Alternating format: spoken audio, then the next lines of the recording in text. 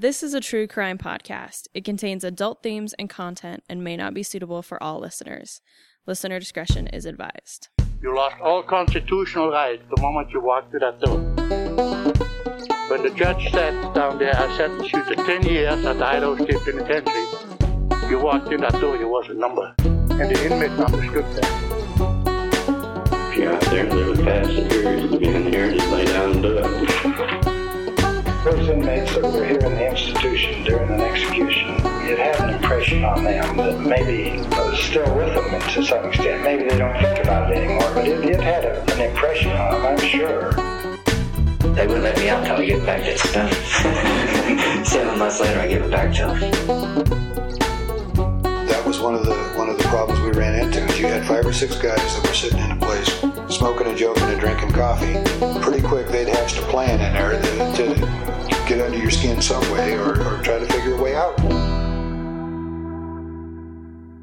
Welcome, ladies and gentlemen, to another episode of Behind Gray Walls, a podcast all about the old Idaho State Penitentiary and the men and women who lived, worked, played here. I am Skye. You'll notice today things are a little bit different. Unfortunately, Anthony could not join us. We are joined, as usual, when Anthony is not here, by Sam. Hi, Sam. How are you? Good. How are you doing, Skye? I am doing good. And then we are also joined by not as frequent special guests, but special guests nonetheless, Charlee. How are you, Charlee? I'm good. Happy to be here. We're happy to have you step in for Anthony. Well, how are you guys doing? Good. We are just wrapping up the October season here. We had a great Locktober, a lot of fun events, a lot of people, almost all of them got sold out. Thank you to our faithful listeners and our faithful visitors to the site. I unfortunately have not been out for an event in a hot minute, but they're always fun. You guys do a great job out there. Next event, definitely if you haven't had a chance to make it out to the penitentiary, I highly recommend it. But yeah, anything else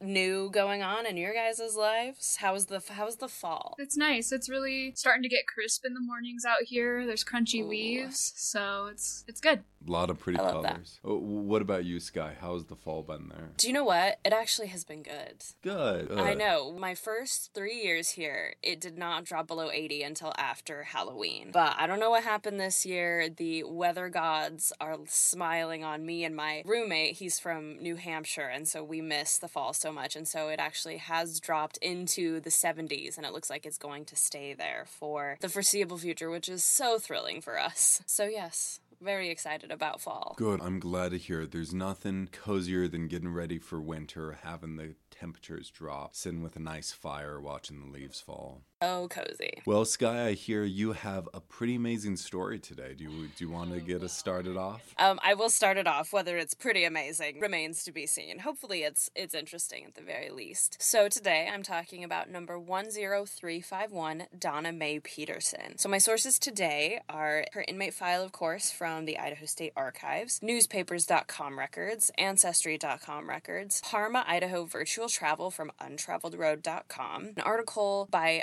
Zachary A. Sanchez titled Fort Boise's History Transitions on intermountainhistories.org, a history of Fort Boise on Fort Boise Garrison Cavalry.com, houseofhopeut.org, and then just quick Wikipedia mentions of the Oregon Trail and Edgar Rice Burroughs. Donna Mae Peterson was born Donna Mae Grubb to Don M. Grubb and Madge S. Seiler Grubb in Salt Lake City, Utah on July 6, 1933. When Donna was around a year old, her parents separated and Dawn left the family. Soon after her parents' separation, her mother remarried a man named Louis Henry Sandberg, and he became Donna's stepfather. And because Louis was around for nearly all of her life, Donna really considered him her father more than Don, her biological father. And she grew up using the last name Sandberg while she was raised, and really took that on in her adulthood rather than Grubb. So in 1940, Donna was living with her mother, her stepfather, and her maternal aunt Ruth in Ely, Nevada, where the family had lived for about 5 years. Around 1940, Donna's younger half-brother William was born, and this is her only sibling, but they had a good relationship as they grew up together. When she was 11 or 12, she went to Salt Lake City with a maternal aunt, maybe her Aunt Ruth, but I'm not totally sure. And according to her own recollection, while she was in Salt Lake, her father, Don, came to get her. And so at this time, he lived with, quote, his brother, wife, and daughter, end quote. quote. The wording of that is a little confusing. I don't know if that means that he lived with his brother, his wife, and his daughter, or if it was his brother, his brother's wife, and his brother's daughter. Couldn't really find records to verify either of those. But, she's living with her biological father. She lived with him for about a year before returning to live with her mother. During this time, Madge and Lewis, her stepdad, were separated, so Donna lived with her mother for a time before, quote, her stepfather got her, and she lived with him and his mother and brother in Ogden, Utah, end quote. After 6 months, Madge, her mother, comes to get her, and so every 6 months from here on out, she would be transferred between Lewis and Madge. This is what in the old Parent Trap they call the 6-month split, if there's anyone who's seen wonderful, wonderful old movie with Maureen O'Hara, who died in Boise, actually. So anyway, around the time she was 15 or 16, Donna Mae quit 10th grade at Central Junior High School in Ogden. She said she was pretty average in school. And as we see so often from girls in this era, she dropped out of school because she got married in August 1950 when she was 17 to a man named Alan Leo Poorman, who was 20 years old. Alan was a young man who had a troubled past. In 1948, while stationed at a Naval Air Technical Training Center near Memphis, Tennessee, he was arrested for grand larceny after breaking into a car and stealing $3,000 worth of jewelry. He also had a misdemeanor for taking mail from mailboxes in July 1949, and there was a morals charge against a 16-year-old Ogden girl in April 1950. So this morals charge probably refers to premarital sex. Remember, this is Utah in the 1950s. I think that there's more than a 0 chance that the 16-year-old Ogden girl was Donna. Now, I don't want to say that I know that for sure. I think the reason I say that is because it's not like a statutory charge, which seems to indicate that there is some sort of consent on both sides. On May 11th, 1950, these moral charges were dropped, and only 2 months later, he and Donna Mae married. So again, I can't say with 100% certainty that this charge that he was arrested with was with Donna, but things do seem to match up in this regard to it being her.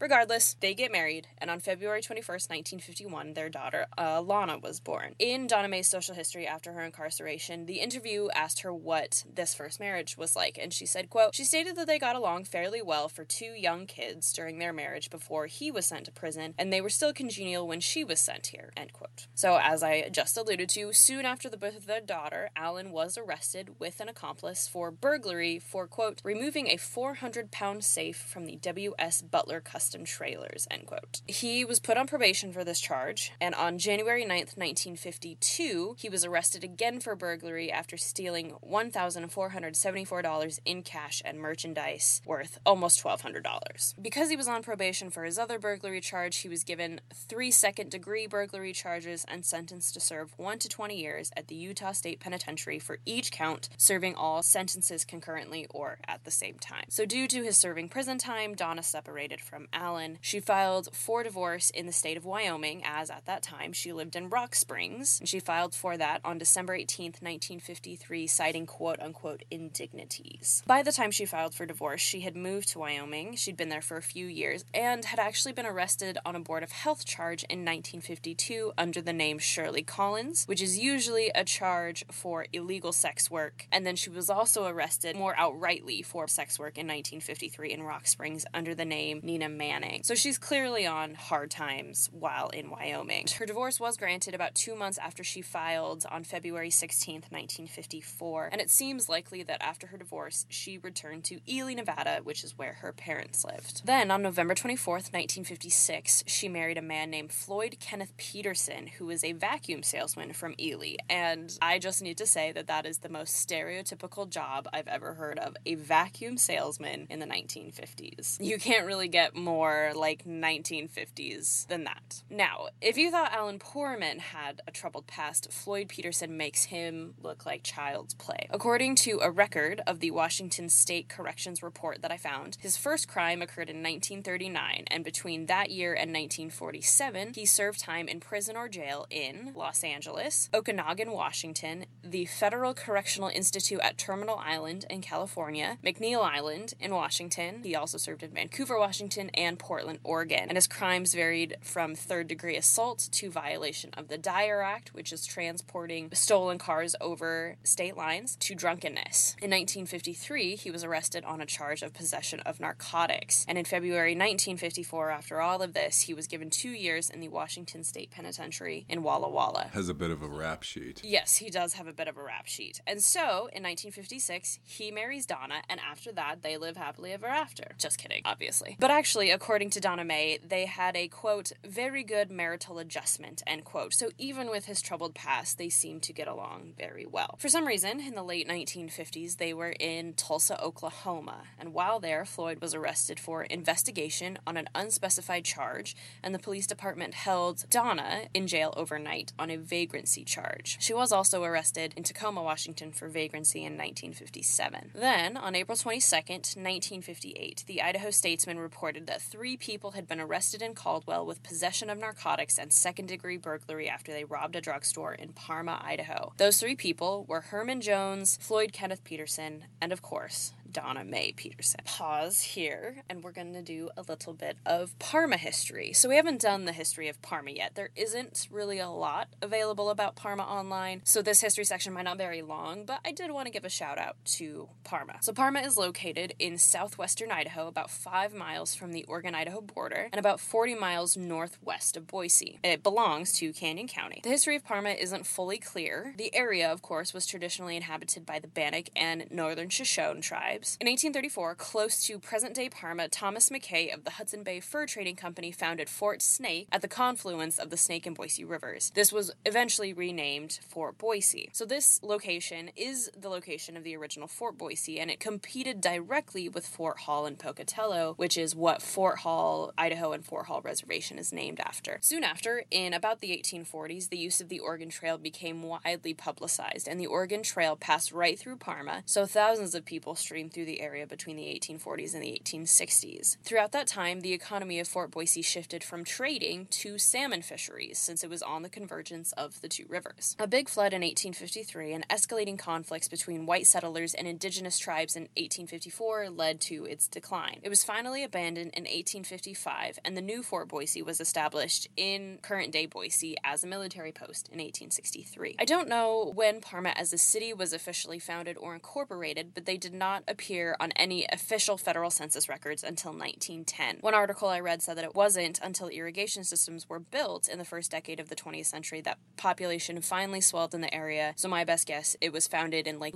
1890s into the early 1900s or so. It was named after Parma, Italy, but again, I don't know why that is or who suggested that name. And that's kind of all I could find about Parma, but here is a really fun fact that I did not know. Edgar Rice Burroughs, who is the man who created Tarzan and wrote the Tarzan stories, worked as a city alderman in Parma while living there working on his family's gold dredges. He was born in Chicago, but he and his brothers were prominent ranchers in Pocatello, and all 3 of the Burroughs brothers were partners in the Sweetser Burroughs Mining Company in Idaho. I had no idea. Yeah, I had no idea that Edgar Rice Burroughs had a connection to Idaho, much less Parma, of all places. It was brief. He ended up moving back to Chicago. He doesn't claim a lot of Idaho ancestry, but it is well known that he worked and lived a little bit out there. That's Parma. Anyway, back to Donna Mae. So here's the story of the crime from Donna Mae's point of view. Around 6 or 7 p.m. on the evening of March 19th, 1954, the 3 of them entered a drugstore in Parma. Donna began looking around for products to purchase while Herman Jones snuck into the back of the store and began stealing narcotics. Perhaps spotting that 2 people came in, but suddenly there's just 1 person in the front, the pharmacist understandably got suspicious and found Jones in the back. So the Jones and the pharmacist fought, and the police arrived to arrest Donna Mae and Herman. And after the 3 of them, and I'm not sure where Floyd was in all of this, it wasn't totally clear, but Floyd was also arrested with them, as we know. After Donna, Floyd, and Herman were arrested, a Great Falls, Montana representative of Citizens Casualty Casualty Company of New York furnished bail for all three of them because they all pleaded innocent. There were $2,000 for Donna, $6,000 for Floyd, and $5,000 for Herman, for a total of $13,000 that this insurance company gave out for bail. There were two different bails that this money paid for, so hopefully this makes sense. So half of the amounts I just mentioned, so $2,000, $6,000, and $5,000, half of those amounts paid for the scheduled court date on April 20th, and the other half paid for a scheduled court date on April 22nd. The one thing I can't figure out is why this firm was dispatched to furnish bail in the first place, but this is an important part of the story. Their court date was set for April 20th, 1959. Then on August 2nd, 1958, the Daily Chronicle, the newspaper from Centralia, Washington, reported that Herman Jones had been found dead in his car in Grays Harbor County, Washington. Newspapers had been plastered to the windshield and side windows of the car, and his body was found on an air mattress. So it is possible that he had been sleeping in his car, but as a result of the fact that his windows were covered, and I think it was just sitting in a lone parking lot, his body was not found for 2 days after his death. Coroner reported that the cause of the death appeared to be a narcotics overdose, so it is unclear if it was accidental or purposeful. Super sad. Yeah, no matter how it happened, it's just Floyd and Donna now facing charges. On April 20th, 1959, the day of the Petersons' first court date came, and neither one of them showed up. So now, their $1,000 and $2,500 bonds are forfeited. And as we know, they have another court case coming up that the other half of the bond pays for. So April 29th, 1959, the day of their second court date comes, and again, neither one of them show up, and so the rest of their bonds were forfeited. Eventually, Canyon County would sue the Citizens Casualty Company of New York for the forfeited bonds, winning a $12,000 judgment against the company. According to the Statesman, quote, "The money is to go to the Canyon County schools," end quote. Neither one of them showed up to their court dates because it turns out they were serving a 6-month term in the Multnomah County Jail in Portland, Oregon, and was scheduled to serve a 4-year sentence at the Oregon State Penitentiary for possession of narcotics. Here's kind of what happens, how they end up in Portland. Jones ends up, unfortunately, dead in his car. So after they had been released on bail, the three of them make their way to Great Falls, Montana, and I don't know if that's to talk to the people about bail. No matter what happens, they end up in Great Falls.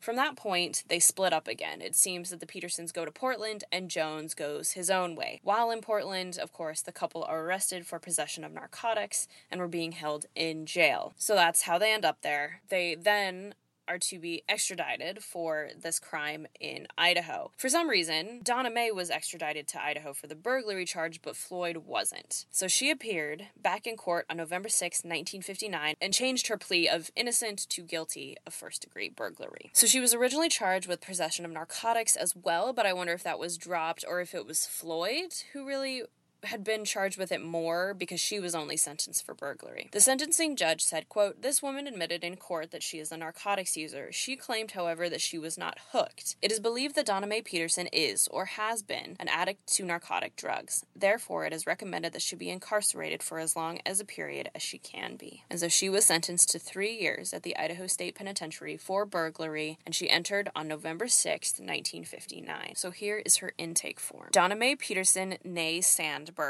Idaho State Penitentiary number 10351, sex female, race white, age 26, nationality American, birthplace Salt Lake City, eyes brown, hair dark brown, height 62 3/4, so she is about 5'2" if my math serves correctly, weight 117 pounds, complexion medium, build small, deformities none. She is not vaccinated, does not have any tattoos, rarely drinks, does smoke, does not gamble. Under drugs, it says has used morphine but was never an addict. That's what she claims. She belonged to the Catholic Church. As we know, she quit high school in 10th grade at Central Senior High School in Ogden.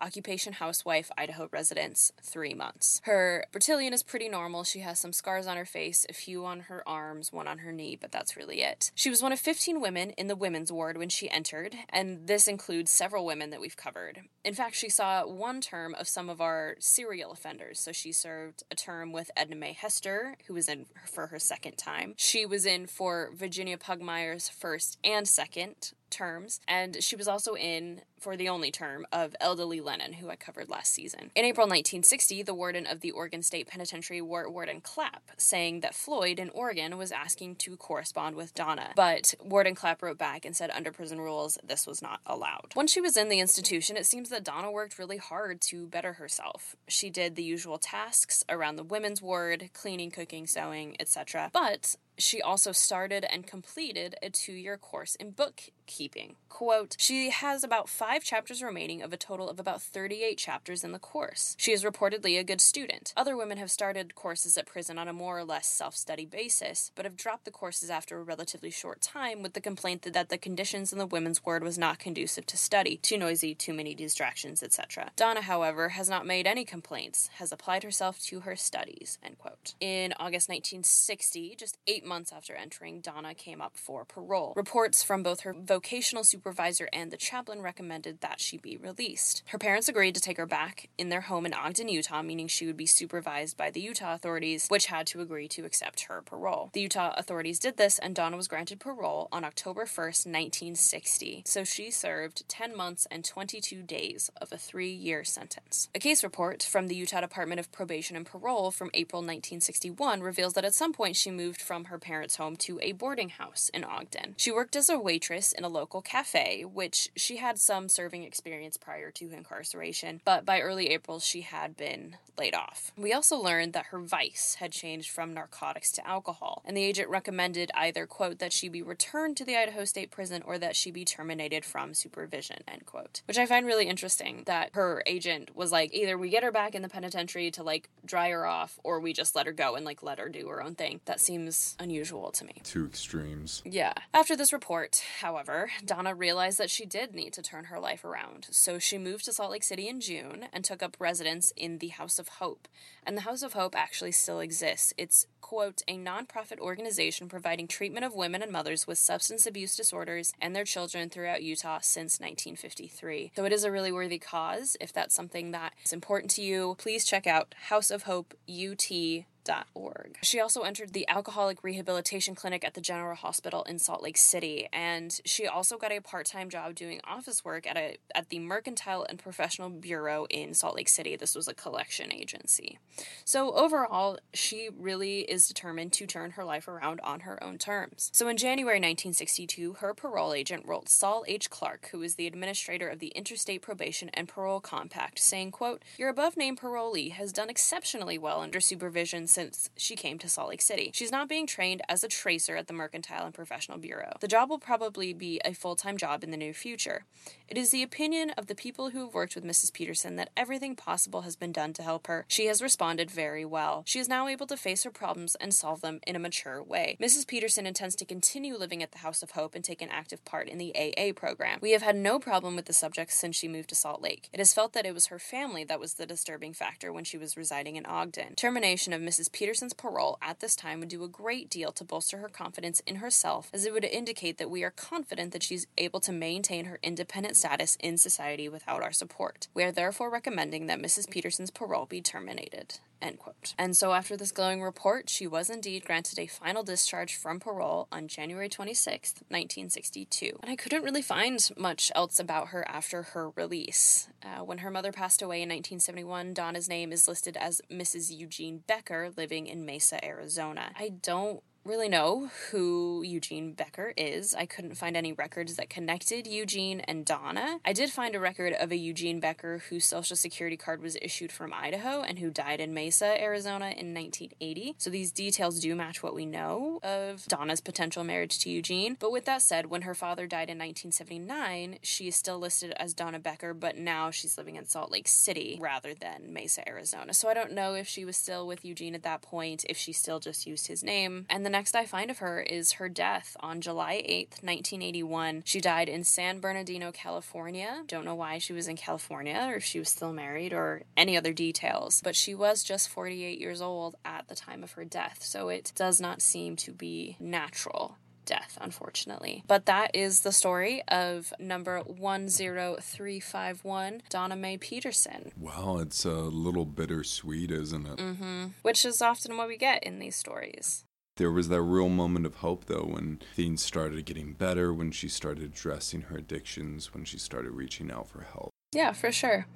Not an overly thrilling story, but, you know, an important story of, I think, redemption and an example of someone who understood that her life wasn't going to change until she wanted it to. I think that's an important lesson for all of us, obviously prison or no, that a lot of it depends on us and our attitude. So I think we can learn a lot from Donna Mae in her unfortunately short life, and I hope that her 20 years after her incarceration served her well, and it sounds like they did.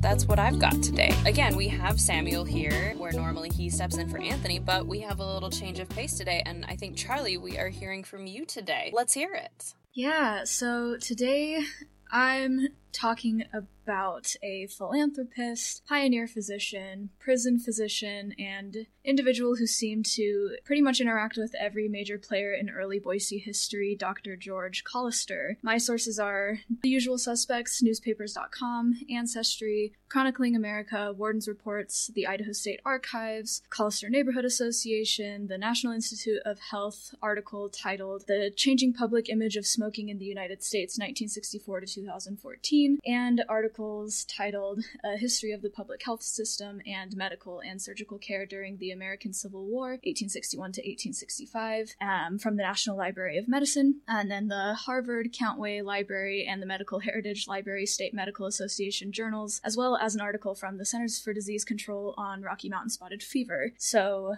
due to the nature of his profession as a physician, I would just like to mention that I will be talking about some medical procedures throughout this episode, such as amputation, parasite removal, and there will be a brief mention of suicide. Parasites are in, I'm out. So talk to you guys later. Just kidding. Okay, well, it's not too graphic, but still, it will be talked about.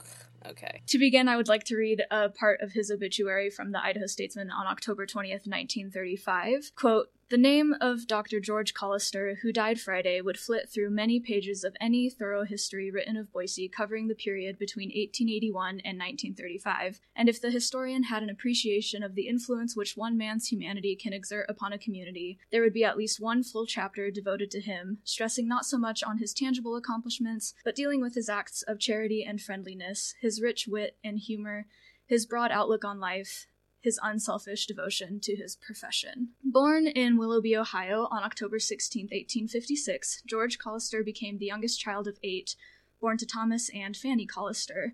His oldest sibling, Francis, was 21 years older than him.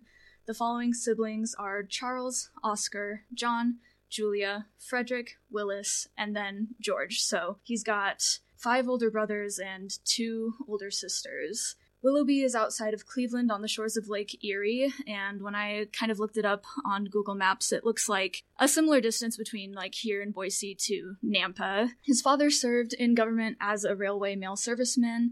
Allegedly, his father was appointed to the railway mail service by President Lincoln himself. His father also held the position of treasurer for Lake County.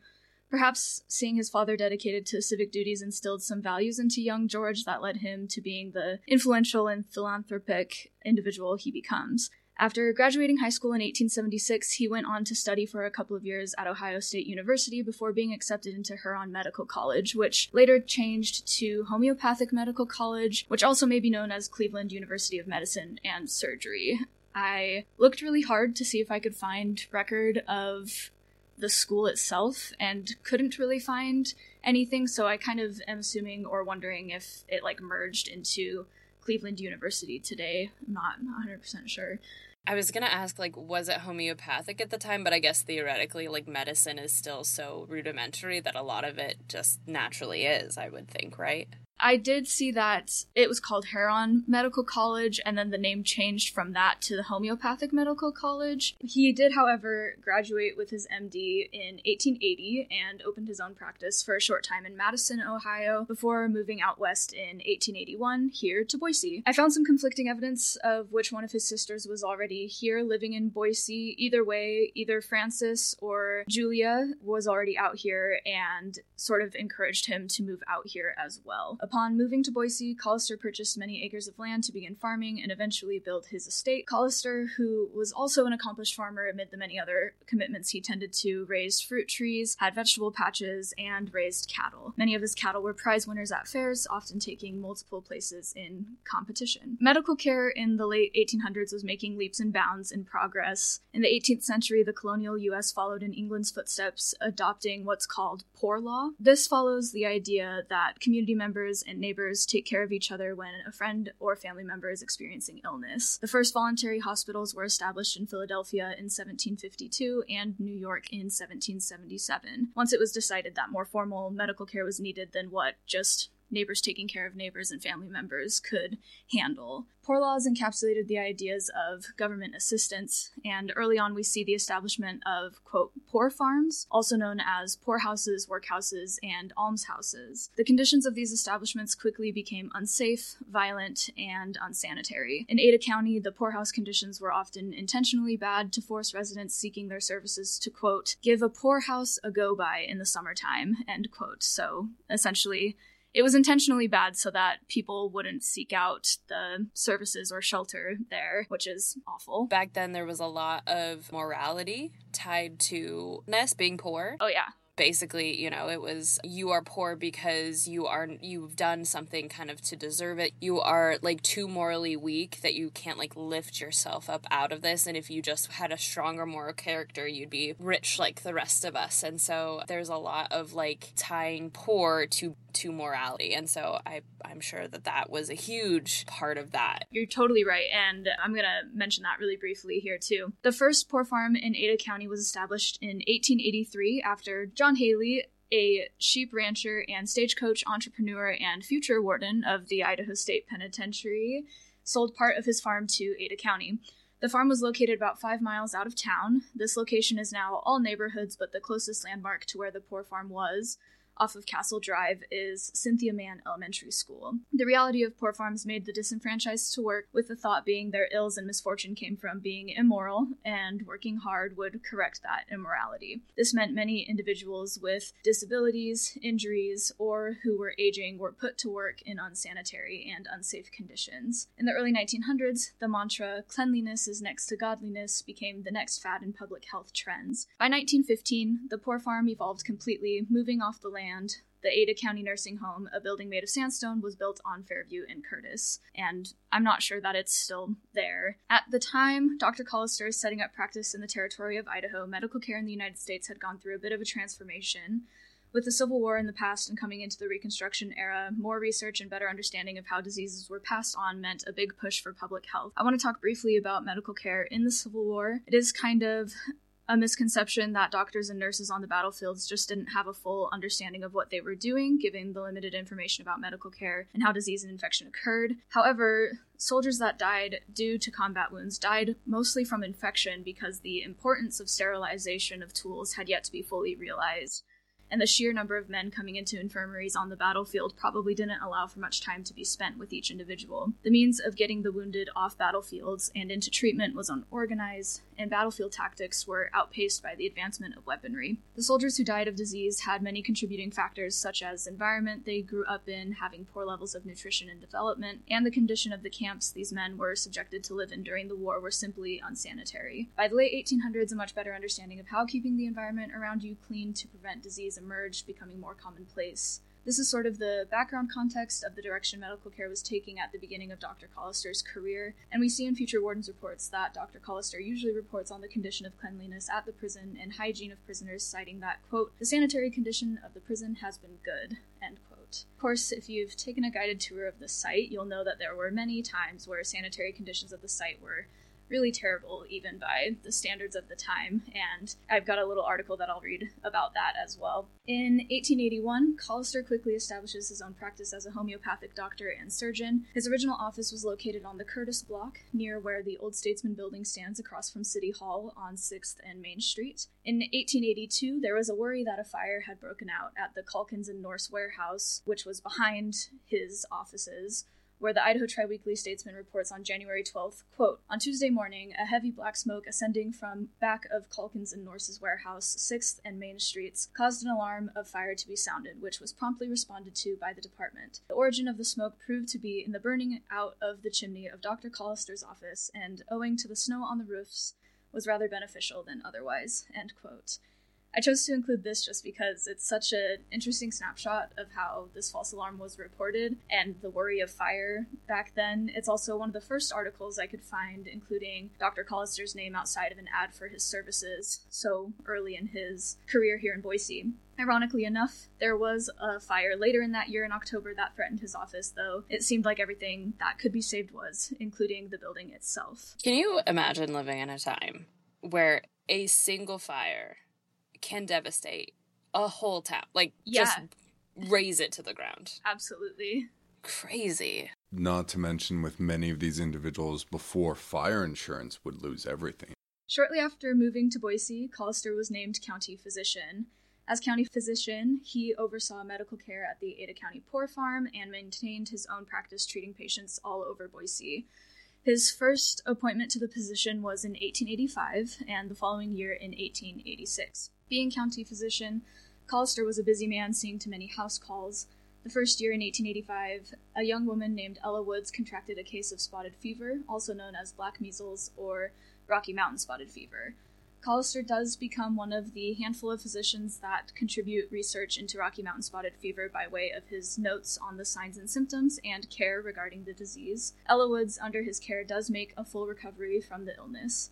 Rocky Mountain spotted fever is a tick-transmitted illness, and now it is most often reported in Tennessee, North Carolina, Missouri, Arkansas, and Oklahoma. It is transmitted through the bite of an infected tick, usually resulting in a rash. Other symptoms include fever, muscle aches and pains, and headaches. The disease is fatal if not treated. And this is off the record because I couldn't find anything to really confirm this, but it's interesting nonetheless. So the CDC states that the first case of Rocky Mountain spotted fever was here in Idaho, but in 1897. And Collister's clearly treating it in the mid-1880s, so super interesting. Whether maybe that's because they didn't know what it was and so it wasn't officially named yet. Did he advertise it as Rocky Mountain spotted fever? Like, what did he advertise that he was treating it as? Spotted fever. Okay. Interesting. At this time, it was mainly confined to the Rocky Mountain region, which is why it gets the name Rocky Mountain spotted fever. It's these early diseases are so scary, especially when you know so little about it, and the Collister is doing the best he can to figure out what it is and how to treat it. Akin to kind of like a Lyme disease that we think of today? No, because Lyme disease can be chronic and you can live with it chronically. I'm not an expert on tick-transmitted illnesses by any means, but Rocky Mountain spotted fever seems to be a little bit more intense as far as the physical symptoms go. But it's like a one and done. Yeah, Lyme disease can still cause fatalities, don't get me wrong. Rocky Mountain spotted fever, though, wouldn't necessarily be something that is chronic. I see. I have a real death fear of ticks. My best friend listens to this podcast all the time, and she can attest that, like, anytime I go out in the forest, I, like, come home and just am checking, like, every crevice of my body because I hate the idea of just, like, a little bug burrowing itself into your body. It's so scary. Yeah. Ugh. The numbers for Rocky Mountain spotted fever are also up more than they've ever been just in this year, from what I was looking at as well. Back then, the way that they kind of dealt with it, I'm not 100% sure what they're doing now to deal with the tick population, but back then they would send herds of sheep through areas where they knew ticks were that potentially carried the disease, and they would go into the sheep's wool, but ticks couldn't burrow fully through all of the fleece. And so they would just get stuck in the sheep, and then they would bring the sheep down from the mountain and shear them and burn that wool. What? Yeah.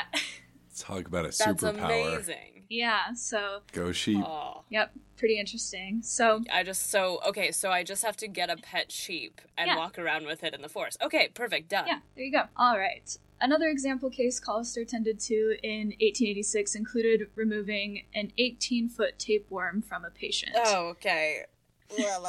So if you are sensitive to learning about this tapeworm removal, fast forward a couple of seconds. because the Idaho Tri-Weekly Statesman reports, quote, Dr. George Collister has been treating Charles Wooldridge for tapeworm, and yesterday succeeded in taking from him a worm 18 feet long. Feet long? 18 feet long. Oh. This time, the entire worm, head and all, was secured. Once before, Dr. Collister took several feet of a tapeworm from the same man, but did not then secure the head, end quote. No. Yeah. So this man had 2 enormous tapeworms in him, and one came out complete and one did not? Yeah, well, tapeworms can regenerate regardless of what part of them exists, so it was probably all the same tapeworm. They just continue to grow if they're not fully extracted, so... 18 feet. 18 feet. That's horrifying. I can't think about it. Yeah. And yet it's all I can think about. Oh it's my pretty God. rough. Okay. Continue. We gotta go past this. In 1888, the standout incident Collister attended to involved removing a safety pin from the throat of a 2-month-old baby girl. Yeah, I don't understand how this works, but the Statesman reports, quote, he removed a safety pin from the throat of a daughter of Mrs. Warboy, residing here, a little tot 2 months old. She had been ailing for some time, but no one knew what the trouble was. It is not known how long the pin has been in the child's throat. She is now doing well, end quote. The pin had to have been closed, and not open, is my guess. It doesn't specify, but this poor baby had a safety pin in her throat that she somehow swallowed, and the mother did not realize that she had swallowed it, but seemed to be just fine, especially after Collister removed it, so that's good. But one of those things where you're just like, okay. The human body, man. I think being a doctor would be so interesting, because you would just be like, okay, well, I don't know how that happened, but you're good now. Yeah, and being a doctor in the Wild West, what an adventure. You'd have to be really tough, and I found a lot of other stories published in the newspaper of cases Collister treated or helped in the treatment of, and they were really rough, so I'm including a couple of them, but not some of the more crazy ones that I read. A lot of broken bones from what you would expect, like getting thrown from a horse or a buggy, but also the news can sometimes sensationalize things, and it seemed like only the most shocking or gross cases had the most reports, but also HIPAA was not even close to being a thing back then, so the newspaper kind of had all of the information. Collister holds the title of county physician off and on for several years, overseeing the Poor Farm County Jail, and, quote, furnishes all medicine and attends to all cases of smallpox, end quote. 1890 is a big year for Idaho. Of course, statehood is granted, and with statehood comes more programs and formal organization. The same year, Collister is appointed as a city councilman for Boise, a position he holds for several terms. The Idaho Territorial Prison is also turned over to the state for operations. Prior to statehood, I am not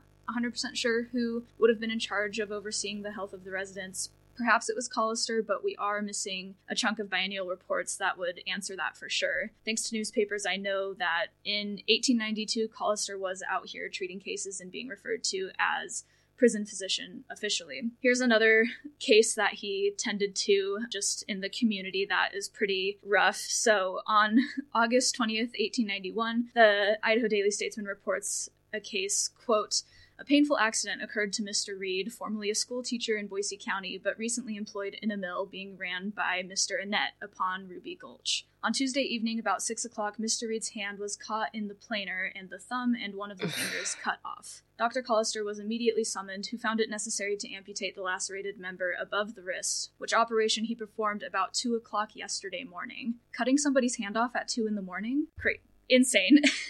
Mr. Reed is now in the city and is getting along as well as could be expected after such an operation, end quote. A couple of days later, August 23rd, they follow up on the incident saying, quote, Mr. Reed, the man whose left hand was so severely injured by coming in contact with the planer at the sawmill on Ruby Gulch last Sunday, and which was amputated by Dr. Collister on Wednesday morning, is getting along very well and walks about his room, which is in the city. The doctor has the hand in his office preserved in alcohol, end quote. Talk about a paperweight. Why he had his hand preserved and kept in his office, I don't know. That was just something that I found really interesting and wanted to include. Because he can.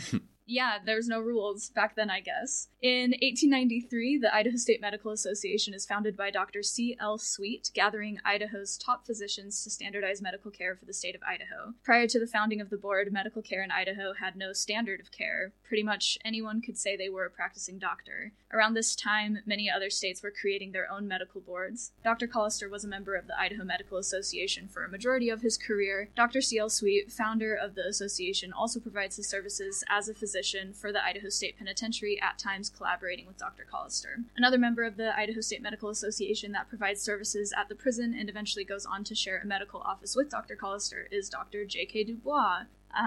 Some of you might recognize that name, but for more about this individual and his involvement with the institution, you can go all the way back and listen to episode 2 featuring Josie Kensler. I wish I had found some sort of opinion piece or something in the newspapers about how other physicians reacted to what happened, but it's also not surprising that there really wasn't anything, and, we all kind of know how that story went out here, at least. The board met annually at various locations, such as doctors' offices, and even conducting a meeting in the bishop's house, which is now located across the street here from us at the old pen, but it was originally located in downtown.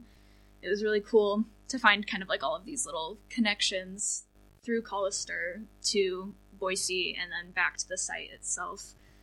Also in 1893, while Collister is the prison physician, conditions at the site at this point in time are very, very rough. The administration building is in progress of being constructed, the wall is in progress of being constructed, and the buildings housing residents include the territorial prison and what we now call the 1890 cell house, what was then called the new cell house. The Idaho Statesman reports, quote, "Fever at the prison, an evil that the board is powerless to remedy, lack of sewerage system, a sickening stench emanating from cesspools threatens the health of every convict in the penitentiary. The false economy practiced by the last legislature has made itself apparent in many ways since the adjournment of that body. Dr. Collister, the penitentiary physician, reports a number of cases of malarial fever among the convicts caused from the lack of proper sewage facilities. The doctor says the health of every convict is threatened and the situation is becoming alarming in view of the fact that the coming 2 months promise to be exceedingly hot ones, thus increasing the danger there is in reality no system of sewage at the prison." So this article was released in June. And then it continues on with a quote from Governor McConnell saying, quote, "Confined in that prison are 90 unfortunate men paying the penalty for the mistakes they have made in the past. They are obliged to breathe the fetid air emanating from a lot of cesspools, confined at night in a cell almost devoid of ventilation.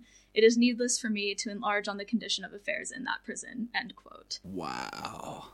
Yeah, I know. I read that and just blown away that the governor just said, yeah, if you committed a crime, then that's not my problem. You're living in such filth, basically. It's reflective of the attitudes at the time. And even going back to the whole morality that people who are unclean are going to be the ones committing crime. People who commit crime should be okay with being unclean. Totally. Yeah. Ugh. The following year, in 1894, Dr. C.L. Sweet and Dr. Collister share the roles of prison physician. At this point in time, these two witness the completion of the construction of the administration building that all of our guests walk through first thing, and the wall surrounding the entire yard. The two buildings in sight at this time include the territorial prison and the 1890 cell house. Sharing the role of prison physician was kind of a sore subject for Dr. Collister. January 19th, 1894, the Idaho Daily Statesman reports, quote, "A tempest in a teapot. Appointment of prison physician causes a breeze. Letter from Dr. Collister. The appointment of Dr. C.L. Sweet to be physician of the penitentiary to succeed Dr. Collister has caused something of a breeze. Dr. Collister was appointed prison physician by the former state administration. When the new officials made the change in the management of the penitentiary, Dr. Collister was not removed. His services gave such high satisfaction that he was allowed to remain until the present time. A short time ago, however, it was decided to make a change, not on account of any dereliction of the duty on the part of Dr. Collister, but owing to a determination of the prison board to divide the office among the physicians," end quote. The article goes on to say that the governor formally asked Collister to send in his resignation after writing a letter to him listing the reasons why he was being removed, to which Collister replied. And the newspaper reports in the same article, quote, "It was learned yesterday that a certain Boise physician," which is Collister, "when he ascertained a change was to be made, filed an application for the place and with it charge of a most serious character against another applicant, Dr. C.L. Sweet. The members of the board were dumbfounded, realizing the gravity of the charges, but when the accuser assured them he could substantiate every allegation, an investigation was immediately ordered. When the accused was apprised of the charges, he was furious and demanded the fullest investigation. A few days before the date set for the physician to face his accuser, the latter came before Attorney General Parsons, pale and excited. "I wish to withdraw those charges," he said with a faltering voice. "I was mistaken. It was all a mistake. I was misinformed, and I cannot prove the correctness of the charges." End quote. So Collister went as far as to claim some kind of allegations toward Dr. Sweet in order to keep his position at the prison, but I was unable to find what those allegations were. The reasons behind asking for Collister's resignation seemed purely political.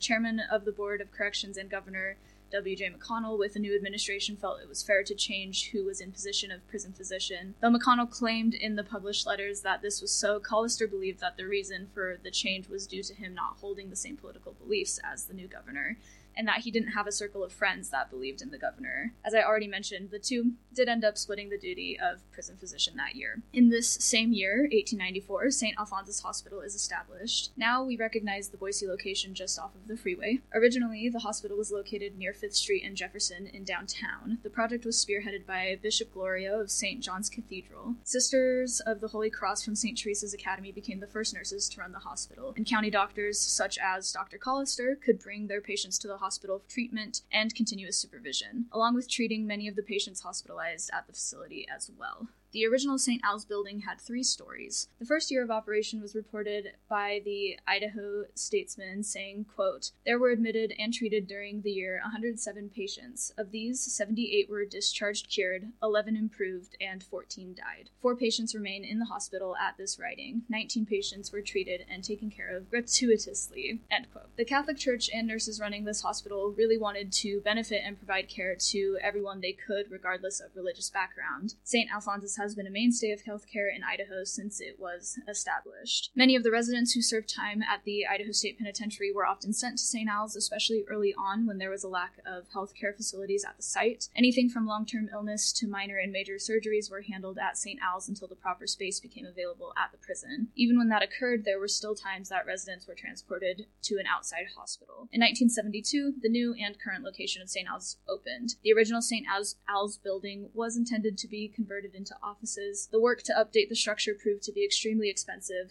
and delayed by 3 fires. The last of the fires before the building was formally demolished was a case of arson in 1973. 1897 is a big year for Dr. Collister, specifically in the month of March. March 15th, he gets married to Mary Elizabeth Morden. Mary was previously married to John Godfrey Morden, with whom she shares a son named Thomas. They had moved to Idaho together in the late 1880s. Trouble began to brew in their relationship when John would leave home for days at a time. In 1890, they divorce. The ground for the divorce is abandonment by John. There is a civil lawsuit that takes place between Mary and Dr. Collister, which may be how they met. I'm not sure. The suit was over her needing to pay a debt of $3,500. I'm pretty sure that she was living on property owned by Collister. He had an apartment complex off of North 7th Street near the current Capitol building. To make a potentially long story short, the debt was waived, and they were married about 6 years later in 1897. March 19th in the same year, he is appointed short-line surgeon. The short-line surgeon provided care to all short-line employees. March 25th, he is reappointed prison physician, and keep in mind that through this entire time, he's also running his own practice. He was appointed by Governor Frank Steunenberg to serve a minimum of 6 years on the board of the Idaho State Medical Association, specifically tasked with reviewing applications of those looking to practice medicine in the state of Idaho, specifically overseeing the subsection of homeopathic medicine this year as well. He carries the role for the following 30 years of prison physician, sometimes sharing the position with other physicians. In 1897, the buildings at the site include, again, the territorial prison, 1890 cell house, and the dining hall is almost complete at this time. According to the biennial report of 1897 and 1898, under Warden Charles Van Dorn, Collister was compensated $40 for his position. But if we had to guess, how much money do you think that is now? I'm going to guess $1,500. Skye, do you have a guess? I would guess like $800. Sam is the closest. It was about $1,460. Geez Louise, have you been studying? This is the time period I'm always checking money with. I'm gonna start doing later ones just to throw you off. You are the 40s, 50s master. I had to get the 1880s to 1890s down. I do want to ask, and I don't know if you have, he was there in July 97, right? Yeah, he would have been. So he would have most likely delivered Josie Kensler's baby, because she was pregnant when she came into the penitentiary. Oh, yeah, he might have. I never saw anything in the news about it. Right. And at that time as well, they did not have him write a physician's report for the biennial report. So interesting. There was no official word from him that year either in our records, which is interesting to think about. But yeah, potentially, very, very likely. In the next biennial report of 1899 to 1900 under Warden John Haley, who we talked about earlier, we do learn a little bit more about the treatment of residents at the site. Quote, "The health of the prisoners has been generally good. We have had 4 cases of appendicitis, and in each case we have taken the patient to St. Alphonsus Hospital, where they have been very successfully operated on by Dr. Collister, and well cared for by the nurses at the hospital until entirely out of danger, when they have been returned to this place. In order to avoid getting smallpox at this place, we have, under the direction of the prison physician, kept the place quarantined most of the time since last spring, but have never refused admission to persons who had business with any person here. Dr. Collister has also vaccinated all guards and prisoners as a further precaution against contagious diseases," end quote. So they say they're under quarantine, but also they're letting people in and out if they have business here, which doesn't sound like quarantine. According to census data in 1900, Collister is living in what I assume is his apartment complex that he owns downtown and has many people living here in addition to himself and his wife, Mary Elizabeth. 24-year-old Thomas, Mary's son from her previous marriage, is living with them and lists his occupation as dentist. Also listed on the 1900 census as living with Dr. Collister is, of course, his wife, his sister Julia, Edna Collister, which is their 1-year-old daughter. They adopted Edna after one of Collister's patients was giving birth and passed during childbirth, and so he took in that child. Ava Harold, servant, Tuda McCarty, servant, William McKinley, lodger, Margaret McKinley, lodger, and John Ennis, lodger. Over the first couple of years as prison physician, Collister treats many individuals. So in 1901, the first execution since becoming the state penitentiary takes place. Ed Rice was the first individual to be executed after all executions were motioned to be completed at the Idaho State Penitentiary rather than the county level. Out of the 10 executions that occurred on prison grounds, he is the first being Tom Biago in 1878. If any listeners are sensitive to topics of suicide, please fast forward about 10 seconds. I will briefly be mentioning suicide. Rice attempted to take his life about 10 months prior to his execution. As he recovers, Dr. Collister watches over him and provides care as needed. I won't go into too much detail to not give away the entire story of a future episode for this season, so everybody listening, stay tuned to learn more about Ed Rice and that. Bob Meeks has his leg amputated in 1903, done most likely by Dr. Collister. After attempting to escape, Meeks is shot in the leg. To learn more details about Bob Meeks, you can tune into the Stool Pigeon Saturday episode between episodes 5 and 6. This particular procedure has sat with me as I've done this research because it isn't abundantly clear if he was transported to St. Al's for this or if it was done at the site. The biennial report does mention that it would save the prison money when sudden surgical operations needed to be performed if there was an adequate space. So perhaps they did transport him. If it was done here at the site, it probably would have been done in a cell block, either the Territorial Prison or 1890 cell house. I would imagine so, especially because there was yet to be a proper space designated as a hospital. From the get-go, Collister notices that changes need to be made at the prison. Men are needing minor surgeries that could be completed at the institution if the correct conditions were available. A lot of the ailments the men are facing could easily be combated with more opportunity for exercise. In the 1903 report, this is the first instance where Collister suggests some form of labor be assigned to all men to give them something to do, saying, quote, "It is a facet of which we are all well aware that the most, if not all, the convicts confined in the prison are persons who have been used to an outdoor and more or less active life. The change to the inactive, sedentary life imposed by existing and necessary regulations at the prison cannot but subject the individual not only to physical, but to mental and moral deterioration. If it were possible to establish some system by which the convicts could be put to some kind of outdoor labor for 8 hours a day, I think the result would be a consummation devoutly to be wished," end quote. He does go on to explain that the end goal of punishment in prison shouldn't be to break down the physical, mental, or moral conditions restrictions of individuals serving time, which is very progressive for that point in time. Another one of his suggestions that never gets implemented was to prohibit the number of cigarettes each resident was allowed per day, or to prohibit smoking altogether, which also is extremely progressive at that time. So early. That's even before, like, cigarettes were overly popular. Right, yeah. So this suggestion came about in the 1905-1906 biennial report, and again, very progressive view to hold this early in the century. At this point, the adverse consequences of smoking were not taken too seriously or something that the general public would have been aware of. It wouldn't be until the 1920s that research on lung cancer becomes imperative, as it reached epidemiological levels due to smoking. He sees to the care of Harry Orchard in 1906, who contracted pneumonia shortly after arriving to the prison.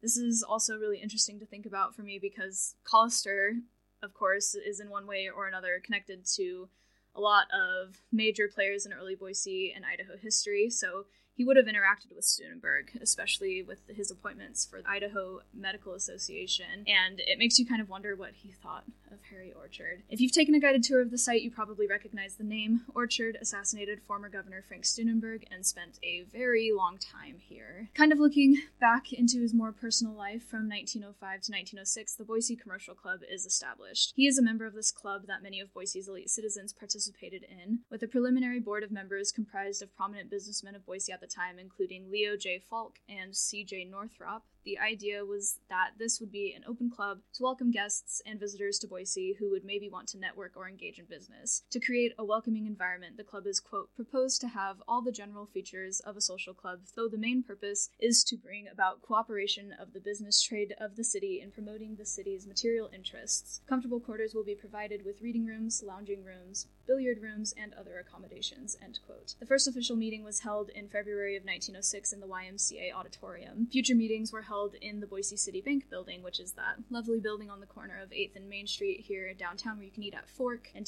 there's that neon sign hanging off of it as well that says 805 Idaho. In 1911, Collister's home is constructed, and this is his big, essentially, mansion that gets built, located where Fire Station number 9 is now, off Sycamore and Taft. Described as palatial, the house was considered one of the, quote, best designed and most complete homes ever built in Boise, end quote. It had a number of rooms, 2 stories, and a basement. And then rather than trying to explain it in my own words, I'm also going to read how the Statesman describes it. Quote, the individuality of this building consists in its large, imposing porches and porte cochere. So a porte cochere is like a drive-through / garage without garage doors is kind of what you can think of it as. On the main front of the building is a large porch with Corinthian columns extending up through the 2 stories, with a mezzanine balcony for the use of the 2nd floor. On the south front is located a large porch running up through the building, the lower portion being a wide porte cochere. About this porte cochere will be enclosed a balcony for the use of the 2nd story, which will be used as a sun parlor or solarium in the winter, and as a sleeping porch during the summer months. On the north side of the house is a large porch extending up through the 2 stories, being used as a dining porch on the 1st story and as a sleeping porch on the 2nd. The rear porch is built in like manner, end quote. So every room also has a sleeping porch, which, Skye, you probably know this as well, but at this time it was really common for houses to be built with a sleeping porch, especially with tuberculosis being a worry, because part of the treatment was thinking, if you're out in the sun and getting fresh air, that is going to help cure you. So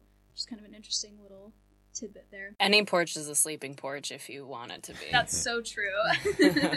Around this time as well, Collister donates parcels of land for the building of Collister Elementary School and Collister Church. The most notable change Dr. Collister sees through at the prison is the establishment of a true hospital. Prior to 1912, no hospital building was designated at the prison, even though it had been requested numerous times in years prior. Men would be transported to an outside hospital in town for treatment, like I've said, at St. Al's or elsewhere if their cases were severe enough. There is an elusive area of the site that has been referred to as the Temple in Warden's reports. It seems that it was a temporary housing space. Warden E.L. Whitney refers to it as a bunkhouse in the 1906 1907-1908 report. At this point in time, 2 and 3 House are finished and under construction, depending on which building you're looking at this time. By 1909 and 1910, John Snook has taken position of warden and filled the temple floor with cement, along with other renovations to turn it into a proper hospital building for the institution. So the temple allegedly was located where the hospital building eventually shows up at the end of those false front buildings here, and now is just a cement foundation. The hospital is an area that, as time goes on in the prison, contains many complicated stories. Residents could train to be nurses and were the ones taking care of each other most of the time in this setting. The hospital also becomes the scene of many future escapes and attacks between residents. One of my favorite things that Collister mentions in the 1911-1912 report is that the food at the prison is substantial. So substantial that, quote, 99% of these prisoners are in better flesh after a few weeks in the prison than they were received, end quote. A couple of years after the hospital is established, it is absolutely put to the test and proven to be an inadequate space for what happens between 1918 and 1920, the Spanish flu. The prison goes under a strict quarantine for a month between December 1918 and January 1919. Resident nurses assisted Collister in the treatment of the ill. 7 individuals did end up passing away as a direct result of the Spanish flu. 5 of them occurred during December of 1918. The following 2 occurred in January and March of 1919. All but one of them are buried in the prison cemetery. So during March, you all can come take our cemetery tours and learn a little bit more about these guys. At this time of the women's ward in the 1919-1920 biennial report, Dr. Collister says, quote, under the care of the matron Mrs. W.L. Cuddy, the health of the females confined has been excellent. The new quarters provided in the women's enclosure are of the best, and the culinary equipment and toilet provisions are all first class, end quote. This is, of course, the women's ward brand new, the same cell block you get to visit today. That was completed in 1920. 1925 to 1926 is the last year at the institution for Dr. Collister. After him, physicians F.W. Almond and G.H. Wall become the mainstays for prison physicians. G.H. Wall being the second longest prison physician, serving under Warden Lou Clapp. Unfortunately, when you visit the site today, the hospital is no longer standing, burned in an electrical fire in 1971. By that point in time, it was referred to as the Social Services Building, while the main hospital facility was moved in 1969 within 5 House. To learn more about the original hospital burning down, you can tune into episode 37, 1971 Riot, Boiling Point. So we are kind of coming to the close of Dr. Collister's life. Dr. Collister passed away October 17th, 1935 of a brain hemorrhage at the age of 79. The Statesman writes on October 19th, 1935, quote, death claims Dr. Collister, Boise pioneer, dean of medical profession in capital city succumbs. Children carry flowers to hospital on birthday. Dr. George Collister, beloved dean of the medical profession of Boise, died Friday night at St. Alphonsus Hospital, where he had been gravely ill for many weeks. Dr. Collister became ill 8 months ago. For a time, he was near death, but his remarkable stamina carried him through a siege of several weeks of critical illness, and he recovered well enough to return home for a time. There, he was able to be about in a wheelchair until he suffered a relapse and was returned to the hospital. Since that time, he had failed steadily, and when death came Friday night, it was not unexpected. The veteran physician, since Wednesday, had told his friends and relatives he knew he was dying. Dr. Collister was 79 years old. Amid huge banks of flowers carried to his bedside by the children of Collister School, he observed his birthday Wednesday. It was a sad occasion, for it was the first time in his life that he had not been able to attend the annual birthday party given in his honor by the children who attended the school which was named for him. The beloved doctor was the dean of the medical profession of Boise in point of service. He had practiced medicine continuously 54 years, and during that time he had been away from his duties less than 6 months. Until he became seriously ill less than a year ago, he had ministered to the needs of the sick without more than a month's vacation at a single time, end quote. The article goes on to talk a little bit more about his early life, and I quoted a piece from his Idaho Statesman October 20th obituary at the beginning, and I wanted to read another part of it. Quote, until his last siege, Dr. Collister always had a story to tell. It was always rich in philosophy and wit, and nearly always it was brand new, for in spite of the fact that he was the product of a day that is gone, Dr. Collister never really grew old. Youth burned in him, and only his last fatal illness could quench it. The hand of death has struck often of late at beloved old-timers. Few will be missed more than Dr. Collister, end quote. So, he was extremely loved by the community. His legacy is still very visible today in Boise as well. The Collister neighborhood comes from his namesake, including Collister Road, Collister School, and the Collister churches. St. Alphonsus is still one of the main hospitals hospitals in Boise, of course, and after his passing, his home was converted into a hospital for children with physical disabilities. The home is now gone, and so is the interurban railway station that was near his home, and that's George Collister. I don't think this can really do justice in describing the impact he had for people in Boise, but he seemed to really be loved and appreciated by everyone.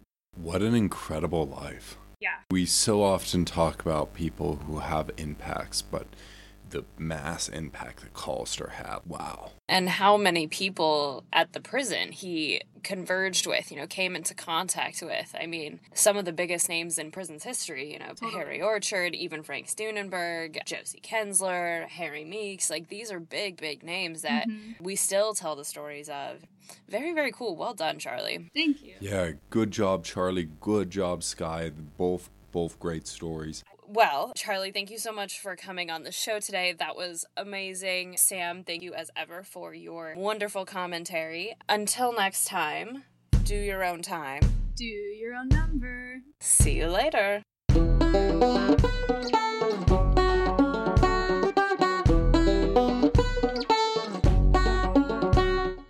If you enjoyed Behind Gray Walls, please rate, review, and subscribe so others can find our podcast.